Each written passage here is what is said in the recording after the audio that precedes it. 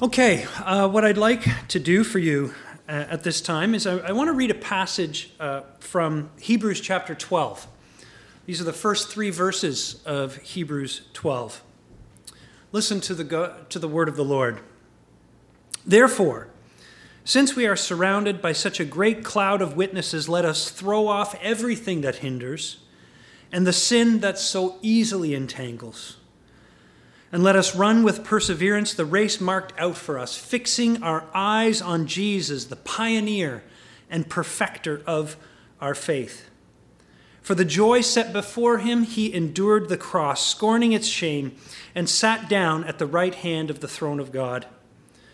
Consider him who endured such opposition from sinners, so that you will not grow weary and lose heart. So far, the reading of God's word. We don't know who the author to the Hebrews actually was. We think he was Jewish. Certainly, this church that received this letter was made up mostly of Jewish converts to Christianity. We don't know, though, if it was an apostle or if it was written by simply a friend of this congregation. Most scholars think it was written by someone who was the pastor of this church. And that's because it's obvious as you read through it that this author writes with a pastor's heart. He loves his people dearly. And throughout the letter, as you read the whole thing, you discover that he has one main goal.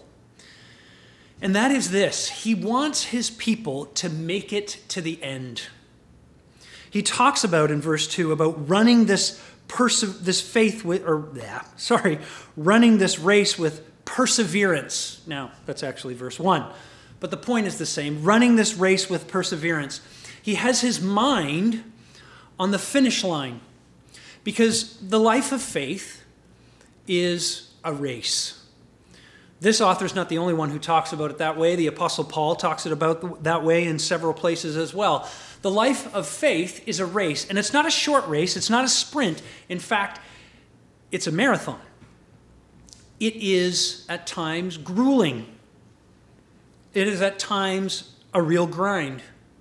And so the author is thinking about the end of the race. He's thinking about, frankly, the last day. History, friends, is linear.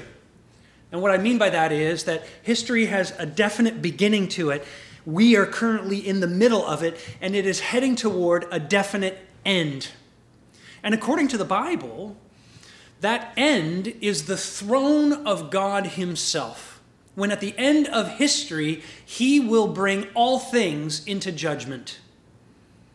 Now, that can sound kind of scary, obviously, bringing all things into judgment. But for a Christian, for a follower of Jesus, it's not scary. It shouldn't be scary anyway.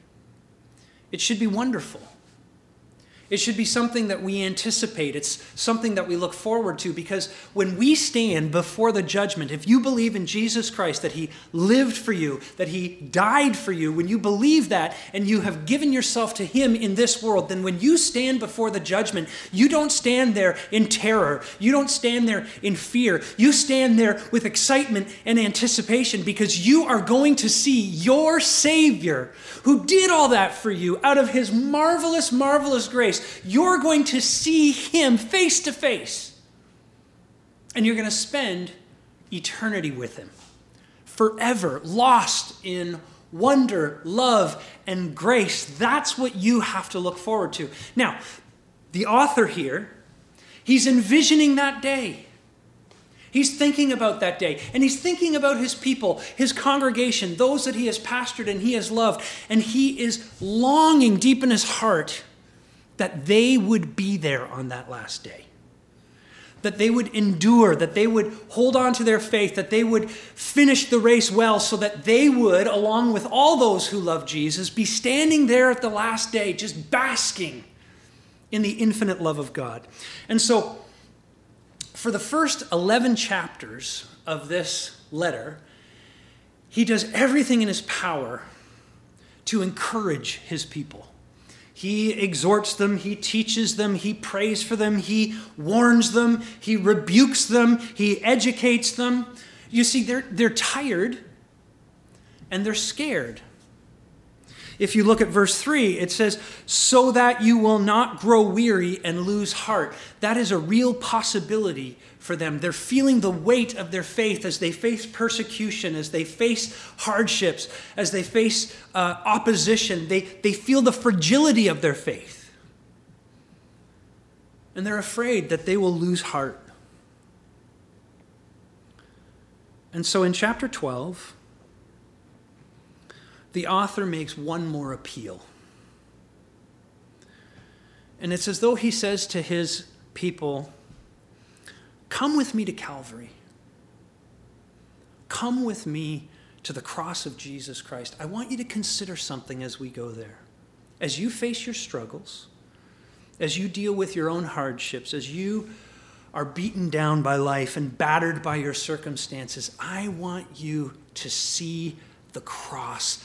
I want you to fix your eyes on your crucified Savior, Jesus. And I want you to think about what he endured. And I want you to think about why he endured it, so that you will be able to endure, so that you will not grow weary, so that you will not lose heart. Now, it's Good Friday, that day when we commemorate what Jesus did on that cross so many centuries ago. And I'm your pastor. And I love you. And I know that we're in a difficult time right now. I know that there are many of you who are struggling. I know that there are many of you who are perhaps feeling a little weary and maybe losing heart. Now I want you to come with me this morning and go to the cross and see your crucified Savior. See what he endured and see why he endured it, so that you will be renewed. And if you're watching this morning and you don't know Jesus as your Savior, you've not given your life to him, I want you to look at him too. And I want you to see his infinite, inexhaustible, unconditional love for you, so that you won't just be renewed, but you will be born again into a new life, into a new future. So let's look at very quickly, first of all, what is it that Jesus endured? It says that he endured the cross. Okay. What does that mean? When we think of the cross, naturally, understandably, we often think primarily of the physical pain that Jesus experienced when he was on the cross. And it's true, it was tremendously painful. It was horrendous. In fact, it was so bad that a new word was introduced to describe that kind of pain. Our word excruciating comes from crucifixion. But the truth is, believe it or not, there are worse ways to die. In fact, some of Jesus' disciples died more painful deaths than he died. Yes, he endured the physical pain of the cross, but there was something else that he endured. And the author to the Hebrews points it out when he says that Jesus endured the cross, scorning its shame. He's saying that there was a humiliation, a disgrace that was unique to Jesus as he died on that cross.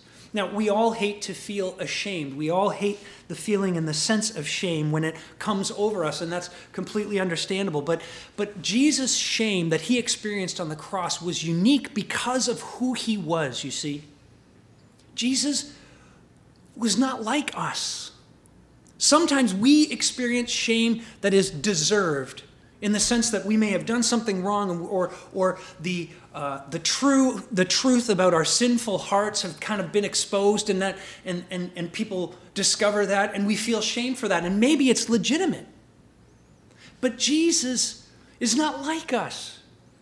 He's God in the flesh. He is the Son of God. He is perfect in every way. You know, the author to the Hebrews describes him this way. In the very first chapter of his letter, he says this. He says, the Son, speaking about Jesus, is the radiance of God's glory and the exact representation of his being, sustaining all things by his powerful word. That's who Jesus is, and that's the one who experienced a unique shame when he died on that cross. So let me just walk you through the things that Jesus endured, the shameful things that Jesus endured on the cross. First of all, Jesus endured shameful accusation. You may remember that before Jesus went to the cross, he was put on trial, and he was put on trial before the Sanhedrin. The Sanhedrin was a religious leadership body made up of Pharisees, Sadducees, elders. These were the highly respected religious people who had religious and political control of Jerusalem. And when he stood before them, they accused him of something. They accused him of blasphemy. Now, how in the world could they accuse Jesus, of all people, of blasphemy? When you look at his life, when you look at his teaching, what you see is that he is the only flawless person that has ever lived. He obeyed God, whom he called Father, because God is his Father. He obeyed him perfectly. There's a place in John chapter 4 where Jesus says, my food is to do the will of him who sent me. What he means by that is that the thing that drives Jesus, the thing that energized him in the course of his life on earth, the thing that brought him strength, in other words, his life goal, he said, was to serve his Father. The Bible says that we are supposed to love God with all of our heart, all of our soul, all of our mind, all of our strength. Jesus did that. He was utterly committed and devoted to his heavenly Father. He loved him with a pure love that was unadulterated. And yet, they accused him of blasphemy. Have you ever had this? Have you ever been accused of not loving someone that you really do love absolutely deeply? Now, understand, sometimes when we love very deeply and very strongly, we express that love in the wrong way. It can come out in the wrong way. Our motives aren't wrong, but our actions are wrong. But to be accused of having the wrong motives behind it. You know, parents understand this. When a kid, in absolute anger and defiance, they say, you hate me. And it cuts you to the heart because you're hurt so deeply because you think to yourself, how can you think that? How can you think that I hate you? Okay, maybe I've done some things wrong. Maybe I've said some things wrong. Maybe I haven't made all the best decisions. But for you to question my love for you? I clothe you, I feed you, I care about you, I think about you, I pray for you. I'm constantly seeking ways to develop you so that your life will flourish and you'll be a meaningful member of society. It's absolutely devastating to have that experience. And that's what they did to Jesus. Now, they actually would have been right about Jesus as a blasphemer if he wasn't who he said he was. But Jesus was telling the truth. He is who he says he was. And he endured that on the cross. There's more to what Jesus endured and the shame he endured. He was exposed to shameful mocking. You know, we read that twice he was stripped, completely naked. And when he was placed on that cross, contrary to all the movies that you've ever watched about the crucifixion, he was completely naked on there. This is the Son of God who before the incarnation, before he entered his mother's womb, he existed in heavenly glory, and he was clothed with a majesty that far outstrips the greatest monarchs in the history of the world in their pageantry. Think about how you and I, we recoil and we freak out when someone accidentally steps into the bathroom because we forgot to close the door, and we don't want to be exposed. And here was Jesus exposed for all the world to see. And yet he endured that shame on the cross. There was more to the mocking than just that, though, because they mocked his very nature, you see. Remember those leaders I mentioned from the Sanhedrin? We read in the Gospels that as Jesus was hanging on that cross and they all gathered around to watch him die, at one point they cried out, "He trusts in God. Let God rescue him if he wants him, for he said, 'I am the Son of God.'" And in that moment, the creature was mocking its creator. Jesus is our creator. Psalm 139 says that God knows each and every single one of us intimately. Jesus knew every one of those mockers intimately. He had knit them together in their mother's womb. He had formed them in the depths of the earth, meaning like a master craftsman who pays attention to every last detail as they craft their treasured possession, their piece of art. Jesus did that with them, and yet there they were, the creatures, spitting at, laughing at, jeering at the very one who created them in their mother's womb. He endured that shame on the cross. Let me give you just one more. I learned this from Charles Spurgeon, and this one might be the worst of them all, in fact. They mocked his devotion. You know, when the most heinous criminal is sentenced to death, traitors, murderers, genocidal maniacs, people who have committed crimes against humanity, when they've been sentenced to death and they make their way towards their execution, oftentimes their executioners, they will give them a moment before the time of their execution to make peace with God. Make your peace with God, they'll say. Pray.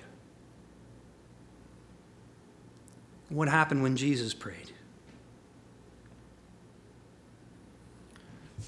His soul was being ripped apart, rent asunder. He was being torn from his heavenly Father, the one that he loved more than anything else. He was being plunged into the darkest depths of hell itself, so that he ended up crying out, "Eloi, Eloi, lama sabachthani," that is, my God, why have you forsaken me?" You see, in that moment, Jesus remained very faithful. He was faithful right to the end. He refused to give up. He refused to let go of his Father. He refused to turn his back on him. He refused to let it go. And instead, he held on with faithfulness and he cried out to his Father. And even though he heard nothing from his Father, what did these people do? They mocked him. Look, he must be calling out to Elijah. You can picture the sneer. He was shown no mercy at all. Yet he endured that shame on the cross. And you know, he knew it was coming. He knew it was coming. And yet he scorned it. That is, he braved it. He went through it. It could have ended at any moment. He could have at any moment snapped his fingers, and an army the likes of which this world had never seen in its history, of angels with flaming swords, would have come to his side, and they would have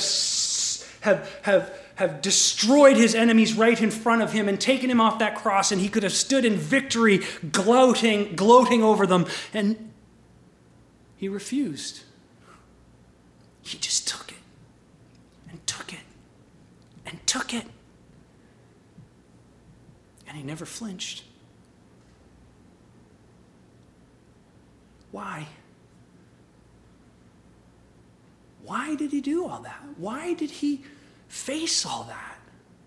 Why did he go through all that? Well, verse 2 tells us, for the joy set before him, he endured the cross. The reason he endured the cross was for the joy set before him. In other words, on the other side of the cross was a joy,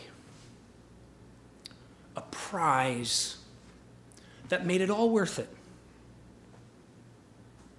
Now, what could possibly be that joy, that prize? I mean, this is Jesus, the second person of the Trinity, the Son of God himself. Before he entered his mother's womb, he was at the Father's side in glory. And he lacked absolutely nothing. God is completely self-sufficient. No pleasure was denied to him. There was nothing that he lacked in any way. What could possibly be missing? The answer is nothing. Except you. You. If you are watching this right now, would you please look and listen? The only thing that was missing was you.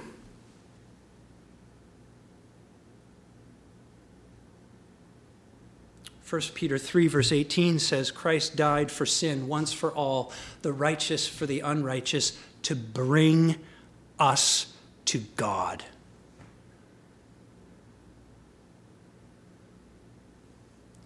Because of our sin, there's a great chasm between us and God. There was a great chasm between us and God, a great chasm between life and death, between heaven and hell, and we were dying because of that separation. And Jesus left the pleasures of heaven and he faced the horrors of hell for us to bring you to God.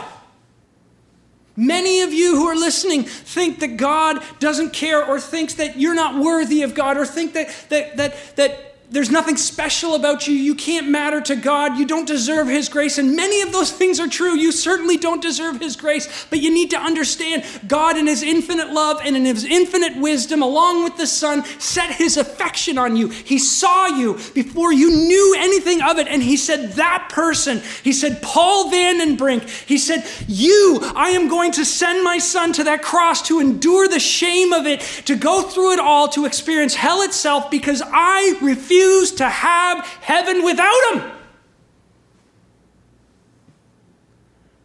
That's why he endured it. There's a beautiful prayer from the Valley of Vision, an old prayer book. Listen to what it says. Christ was all anguish that I might be all joy. Cast off that I might be brought in. Trodden down as an enemy that I might be welcomed as a friend. Surrendered to hell's worst that I might attain heaven's best. Stripped that I might be clothed. Wounded that I might be healed. Thirsty that I might drink.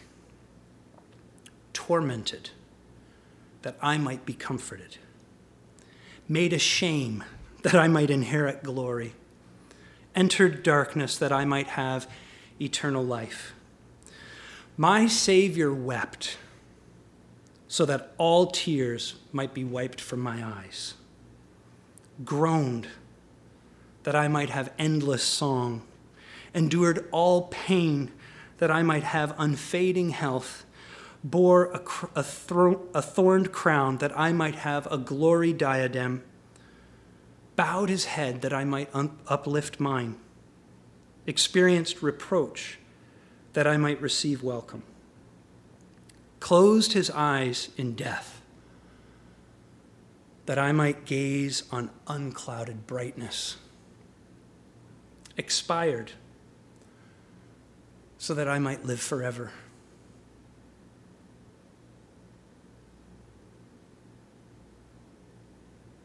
He didn't do that because we're lovely.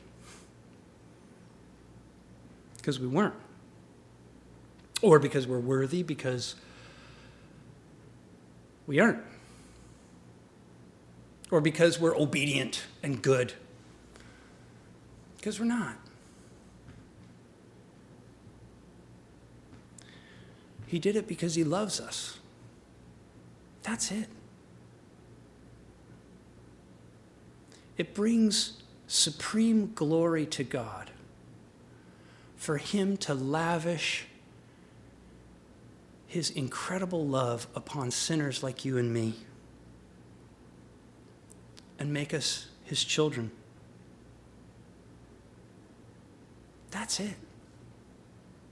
His immeasurable love beyond our wildest dreams. Listen, friends, I'm your pastor.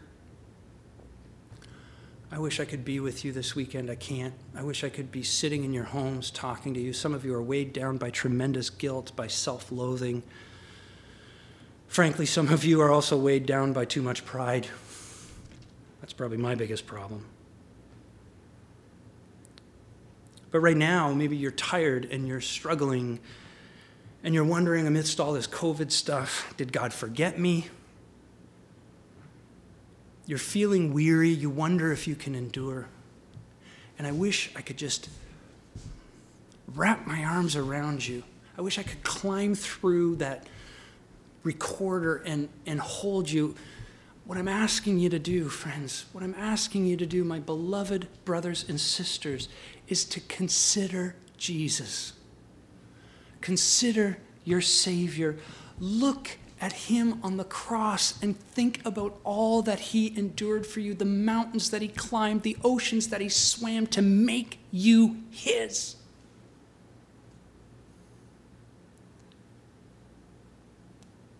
Consider him who endured such opposition from sinners so that you will not grow weary and lose heart. Let's pray.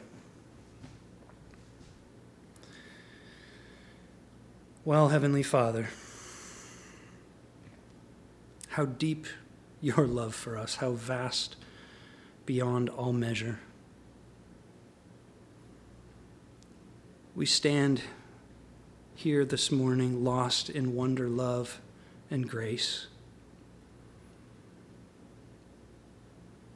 With your love, O God, change us. Change us to be more committed to you as you are committed to us. Make us more bold for you. Make us more obedient to you. But most of all, Father, make us more at one with you. Make us know you better, love you deeper, commune with you